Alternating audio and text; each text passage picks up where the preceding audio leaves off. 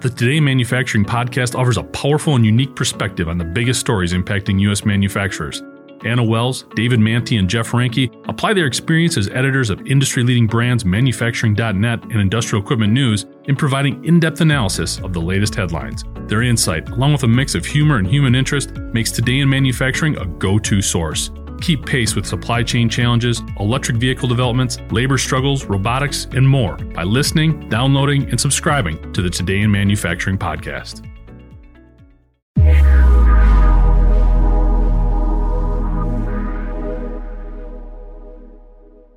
I'm Nolan Beilstein, and welcome to another episode of Gen Z in Manufacturing, a podcast where I interview young people about their journeys in the manufacturing industry. For this episode, I welcome Ankur Verma, a 26-year-old PhD candidate in Industrial and Manufacturing Engineering at Penn State University. Verma is also the co-founder and CEO of LightsCline, a company that offers AI-based data reduction software.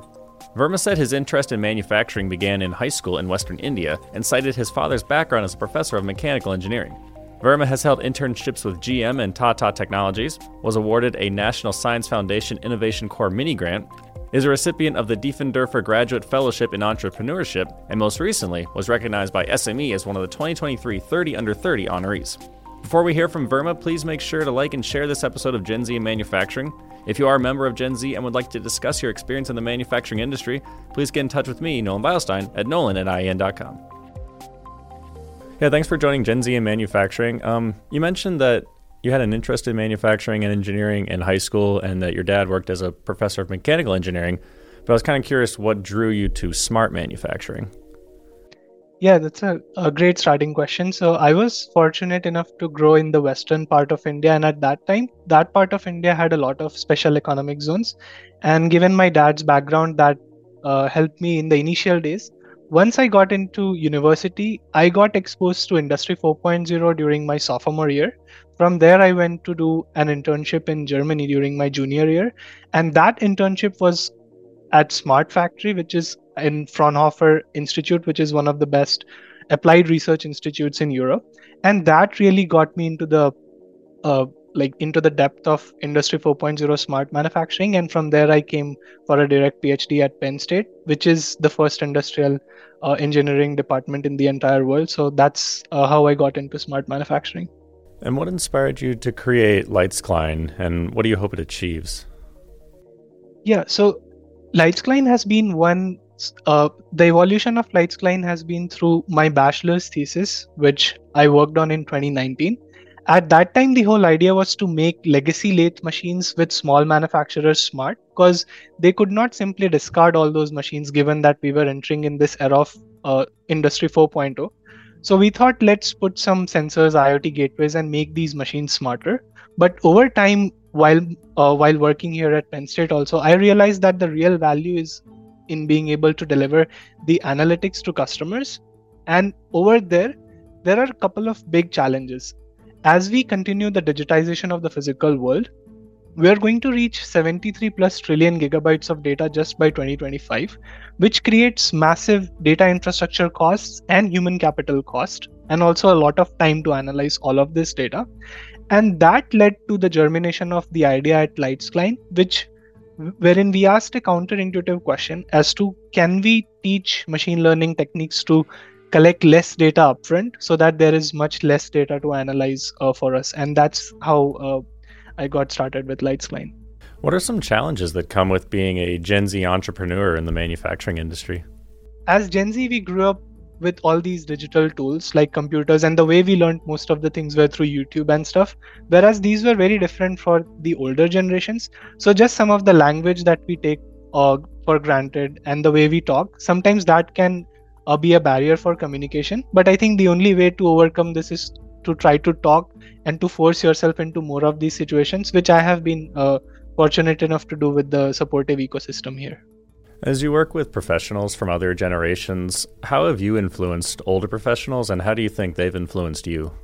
One of the best things I've heard through all these customer discovery calls is, even though people may say that they are currently not they do not have enough sensors to look for new approaches, but everyone has at least been refreshed by the idea that, by this counterintuitive idea, that there is a lot of redundancy and we actually don't need to collect it. So most of them have said that whatever you are working on right now, maybe not just within the next 6 months, but this is going to be invaluable for us in the near future. So that basically helps establish an instant connection when they see that, okay, this is a deep foundational problem, not maybe in the next 4 or 5 months, but definitely in the next couple of years. So that has been really helpful to communicate with these potential customers. For me, the biggest learning experience has been like what is the level of digital penetration in all these industry verticals, and then also more on the people problem side of things. Like technology is one, but specifically like people. So who will be the end user, and then why someone can be a saboteur of this type of technology, and then whom do we need to talk with. For example, with enterprise customers, we need to talk at different hierarchical layers, starting with the end users and then going to the decision maker, and the way we tell the same value prop to these different people is very different. So that has been a very good learning curve for me. And how have connections with other members of Gen Z influenced your career? Yeah, on multiple fronts, starting definitely with my friends and my co-founder. So my co-founder and me happen to be working on this since like 2019. So he's also same as my age. We have been working together. My colleagues in my lab all are similar to my age. So we have a good healthy clash of ideas working on all these new neural networks, transformer techniques. So that, and then also within, when I do these customer discovery calls, I get to talk with technical people like data scientists and machine learning engineers, but then also young career people in the business and marketing sides. For example, business development representatives, account executives, and they have in fact helped me to learn some of the techniques as to how do you talk with customers, how do you try to close a sales deal, and so on. So I think a broad spectrum of Gen Z conversations has helped me both from a technical and business perspective. Do you ever find that when you're having these conversations with customers that they're surprised by your age? Not a lot surprised. They are definitely intrigued by the approach that we are taking. That is one. And then I think the level of depth that we are going to, I'm able to go into with these conversations, that helps establish some trust, and then also some background on the traction and the research work that we have been able to publish. All those things help as a validation point. So I haven't seen my age being a surprising element thus far. How do you value the role mentors or advisors have for young professionals in manufacturing? I think it's very important. I have been fortunate enough to have a lot of very good mentors, right from my undergrad professor to the professors in Germany, and now my professor, Dr. Kumara, who is the father of smart manufacturing. Similarly, I've been fortunate enough to work with some potential investors and some of the advisors on our startup. So they have been very helpful. And the main thing I see that mentors do is basically they help us make these step changes, which would take us a long time if we did not have that point, if we did not have that guidance. You have experience working in multiple countries, India, Germany, and now the United States. How does America's opinion of Gen Z workers compare to other countries' mindsets of Gen Z workers? Yeah. I would like to double click on like one specific example that I've seen in Germany and the US. So in Germany, they have this very strong ecosystem of small manufacturers called the Mittelstand. And it's almost the German economy is based on these manufacturers. So they build very specific equipment, for example, some a laser that goes into powder bed fusion manufacturing and such. But they will be the only producer in the world that makes that particular product. And what that does is it even in the US, this is true. It's manufacturing is the occupation with the strongest job multiplier effect of like 2.5 or something. And so within Germany, this creates like local pockets of innovation. Within US, now we are starting to see this happen a lot with like the smart manufacturing and the distributed manufacturing, especially like in the I've been following the startup space. So on the West Coast with cities like El Segundo, SpaceX, and all these big companies are there. But now this distributed sort of manufacturing is starting to come into place. So I think this is a really good model because this encourages regional growth and the job multiplier effect. And I'm really happy to see this in both like Germany and US, this model of localized distributed manufacturing. What specific strengths does Gen Z offer to smart manufacturing? Yeah, I think Gen Z is first of all, they are really tech savvy, so they grew up with all these like digital tools. And I have found that it's easier for me to teach newer things, for example, even sensor data analytics, or how to analyze a large amount of data. So the time to teach them will be much smaller because they already know the tools like Python IDs and Jupyter notebooks, and then how to program. So they are much more digitally tech savvy. That is one, because it helps them to learn all these tools that we need. For example, programming, Python programming using IDs, and then creating cloud APIs and all those things. Number one, and then number two, I think if we communicate the vision and the mission with Gen Z people, then it becomes easier for them to engage and then get creative ideas out of them, rather than imposing certain tasks wherein they may not necessarily feel that they are contributing to the larger goal. So I think if these two things are set right, then in my experience, I have seen Gen Z get excited about some of these smart manufacturing topics. Beyond technical expertise, what skills do you think Gen Z needs to be successful in the manufacturing industry as a whole? Yeah, great question. So, I think technical expertise is, as you said, like just one of the pieces. A huge piece is like how to deal with the workforce or like other people on the manufacturing floor or in design and so on. So that is one. And then I think the learning curve in manufacturing can be really fast, because for a lot of roles, you need to understand the entire value chain of like how do you design something, and then what are the possible ways of manufacturing it, and then what happens down the supply chain, who are your distributors and so on. So I think there's a lot of learning curve.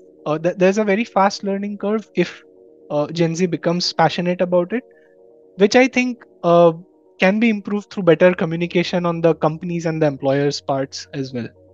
And how do you see traditional manufacturing industries adapting to the approaches and innovations that Gen Z has kind of championed and created?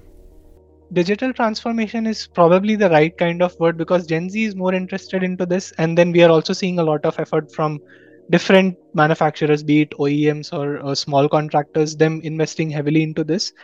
And this also makes sense because if you look at the US, there are around like 250,000 small medium manufacturers, out of which more than 98% are small medium manufacturers. So meaning like less than 500 employees. And as more and more of the age of the workforce ages, it is imperative that we bring some of the digital tools and also motivate Gen Z to get into this, because manufacturing is directly tied to the 2.6, like the job multiplier effect, and it contributes, I think, around 10% to the GDP. So this digital transformation, I think, is really going to be the key which pulls Gen Z into smart manufacturing. And again, comparing, Germany to India and the United States with the Gen Z workers, do you feel like the Gen Zs in the US are as passionate about getting into manufacturing as the other countries that you've spent time in?